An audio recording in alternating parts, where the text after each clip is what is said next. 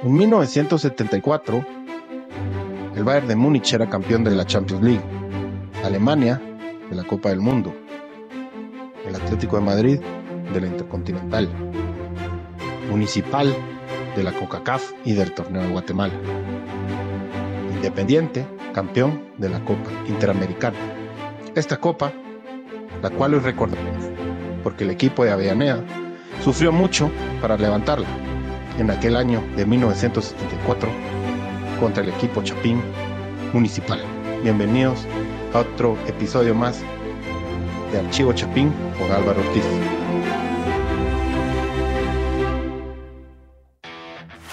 En los medios de comunicación, tanto radiales, escritos y televisivos, hemos podido darnos cuenta que entre la Conmebol y la CONCACAF hay muy buena sintonía, y por primera vez desde 1998 parece que regresará la Copa Interamericana, una competición internacional que se disputa entre los campeones de Sudamérica, Conmebol, y la CONCACAF, la Confederación Centroamérica y del Caribe.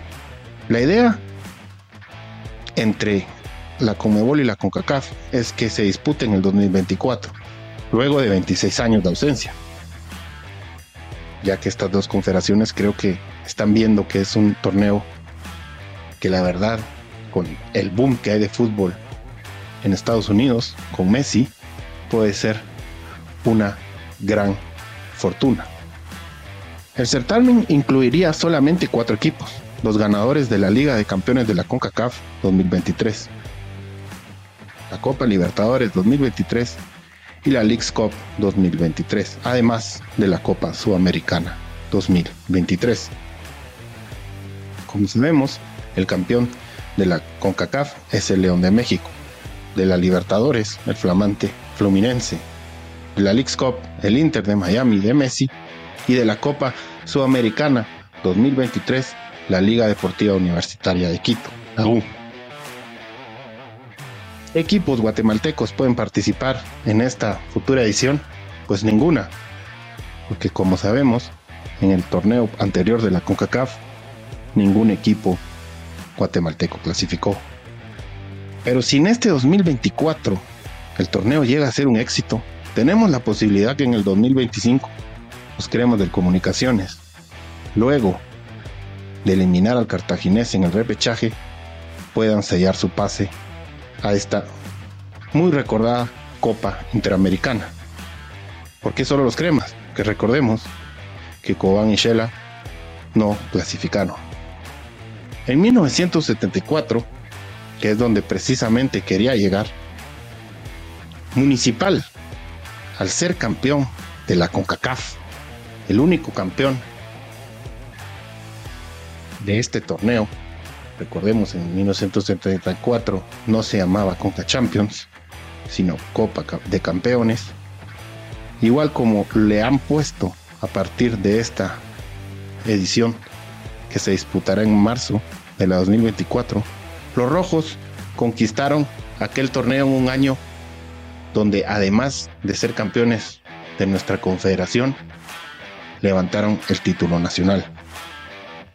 El equipo edil, el mimado de la afición, los rojos, los diablos, el escarlata, el carmesí, como le quieran llamar, disputaron la final contra un equipo que también le dicen los diablos rojos, pero ese rival era nada más ni menos que el Independiente de Avellaneda, de Argentina, el rey de copas, como se le conoce en el país gaucho. El equipo donde salió el Kun Agüero, donde Enzo Héctor Trocero es un ídolo de la afición. Enzo Trocero, el entrenador de Municipal que lo sacó pentacampeón, jugó 7 finales de Libertadores y las ganó las 7. Ganó una final de Sudamericana en el Maracaná, y hoy en día, ya que Boca no pudo ganar la 7ª contra el Fluminense, sigue siendo el equipo con más Libertadores. Pero en 1974 se jugó la edición número 4 de esta competición. La primera en 1969, Estudiantes de La Plata derrotó al Toluca. En el 72, 3 años después, ya que estuvo 2 años interrumpida, Nacional derrotó a Cruz Azul. En el 73, Independiente derrotó al Olimpia de Honduras.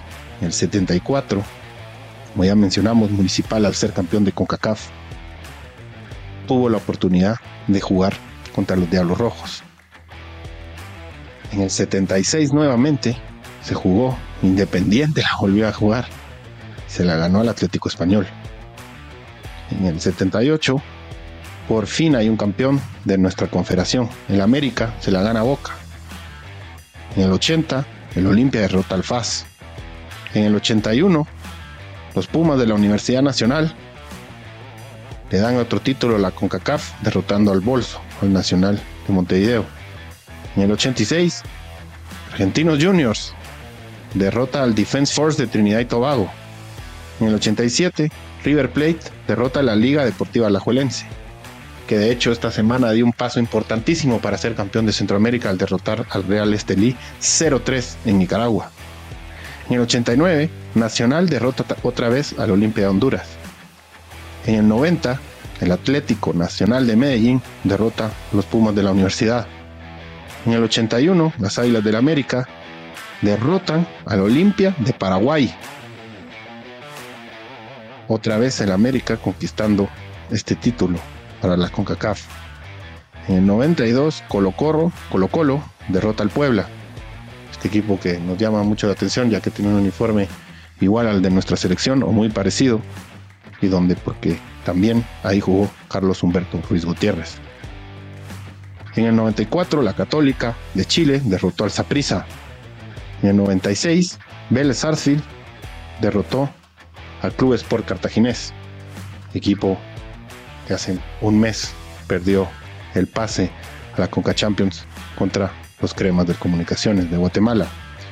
En el 97 el Atlético Nacional de Medellín derrotó al Deportivo Saprissa. Y en el 98, en la última edición de este certamen, el DC United derrotó al Vasco da Gama.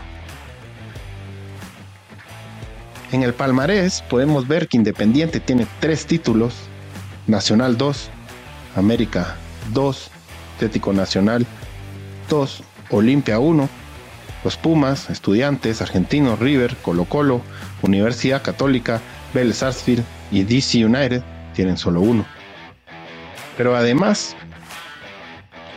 de estos equipos, podemos hablar que el Olimpia de Honduras tiene 2 finales perdidas, Saprissa 2 finales, Toluca 1 final, Cruz Azul Municipal de Guatemala, Atlético Español 1, Boca Juniors 1, FAS 1, Defense Force 1, Alajuelense 1, Puebla 1 y Sport Cartaginés 1. Y por último el Vasco da Gama. Ahora sí, llegamos al por qué queríamos hablar y recordar este torneo que en 2024 puede volver a disputarse. En 1974, como ya mencionamos, los Rojos fueron campeones de CONCACAF. Tuvieron la oportunidad de enfrentar al campeón de la Copa Libertadores, el Independiente, de Bocini, de Bertoni, de Balbuena y de muchos otros jugadores. Este Independiente que había perdido por los pelos contra el Atlético de Madrid en la Copa Intercontinental. ¿Por qué jugó el Atlético de Madrid la Intercontinental? Preguntarán. Porque el Bayern Múnich no quiso ir, entonces mandaron al subcampeón de Europa, que en este torneo fue el equipo colchonero, dirigido por Luis Aragonés. Los Rojos, dirigido por la leyenda Rubén Amorín, disputaron este torneo a 2 partidos. Llama la atención que los 2 fueron en la zona 5, en el Doroteo Guamuch. El primero lo ganaron los Rojos con gol de Bocini, los Diablos Rojos, Independiente de Avellaneda. Y la vuelta la ganaron los Rojos de Municipal. El mimado de la afición de Guatemala, el conjunto escarlata, el carmesí, el Edil derrotó 1-0 con gol de Pepe Mitrovic. La tanda de los penales, el rey de copas de Avellaneda derrotó a los rojos 4-2. Más allá que Municipal no pudo conseguir este título, están los libros del fútbol mundial, más que todo de nuestro continente, que un equipo guatemalteco jugó este torneo prestigioso, donde ya mencionamos a todos los clubes de primera gama que la disputaron. Como ya mencionamos, nombres como Boca Juniors, River Plate, Nacional, América de México, los Pumas de la Universidad, Olimpia, etc. Olimpia Paraguay, Olimpia Honduras, los dos, el Fácil, Defense Force, Vasco da Gama, Sport Cartaginés, Puebla, Atlético Nacional de Medellín, Cruz Azul, Saprissa, DC United, Vélez Sarsfield, Colo Colo, Estudiantes de La Plata y Municipal. Queríamos en Archivo Chapín recordar ahora que estamos en la liguilla por el título nacional y donde por ahí esta ausencia de partidos internacionales, ya que no hubo fecha FIFA y donde Guatemala no está jugando el Mundial Sub-17, donde no hay competencia internacional porque el equipo Chapín que más lejos llegó fue Comunicaciones en la Copa Centroamericana hasta cuartos de final. Por ahí los amistosos de la selección Sub-20 nos están llamando la atención. Los 2 triunfos contra Nicaragua, el amistoso de hoy contra un club nacional. Pero antes de los partidos de la liguilla, que por cierto a esta hora ya se está terminando los partidos de ida a los cuartos de final, no quería dejar pasar la oportunidad de recordar a este Municipal tan recordado.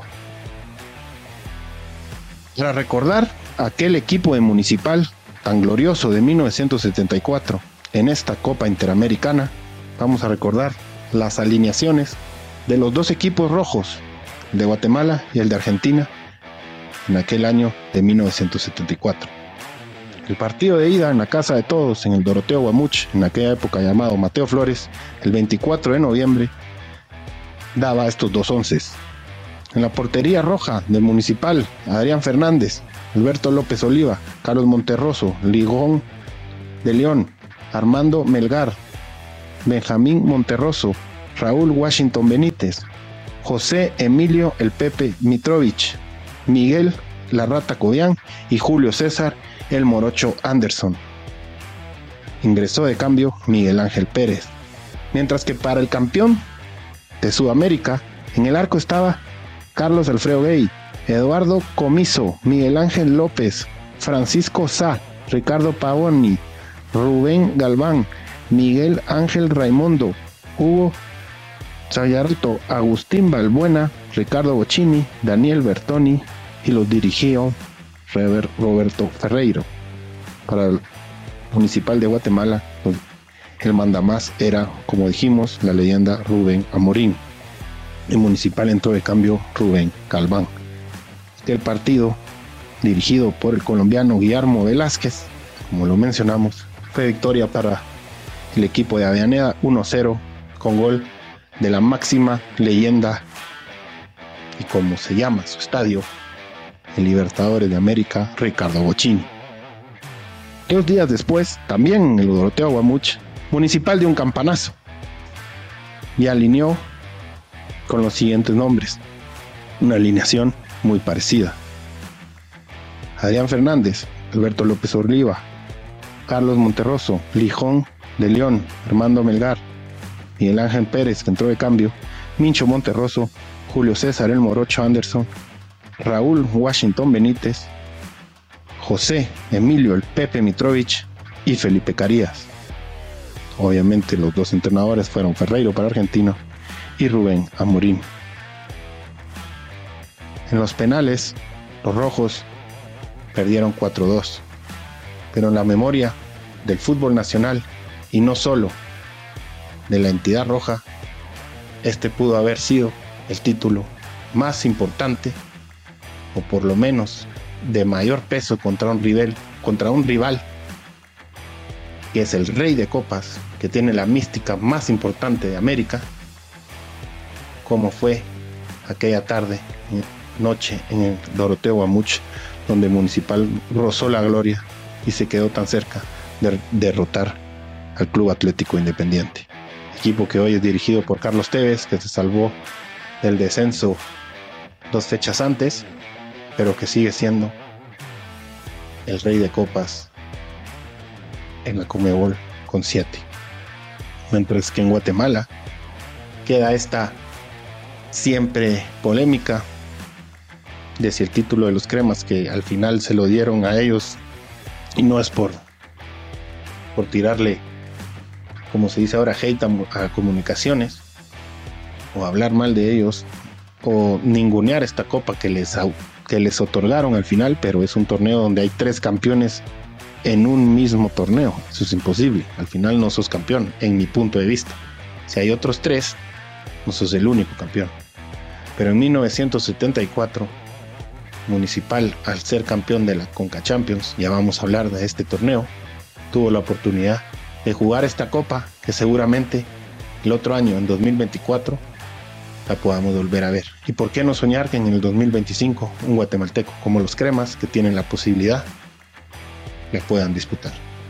Esto fue Archivo Chapín con Álvaro Ortiz. Espero les guste cada uno de nuestros episodios. No se lo pierdan en todas las plataformas de podcast. Nos vemos la próxima semana. Esto fue Archivo Chapín con Álvaro Ortiz. No te pierdas cada semana una nueva historia que te hará revivir momentos que llenaron de pasión a todo un país.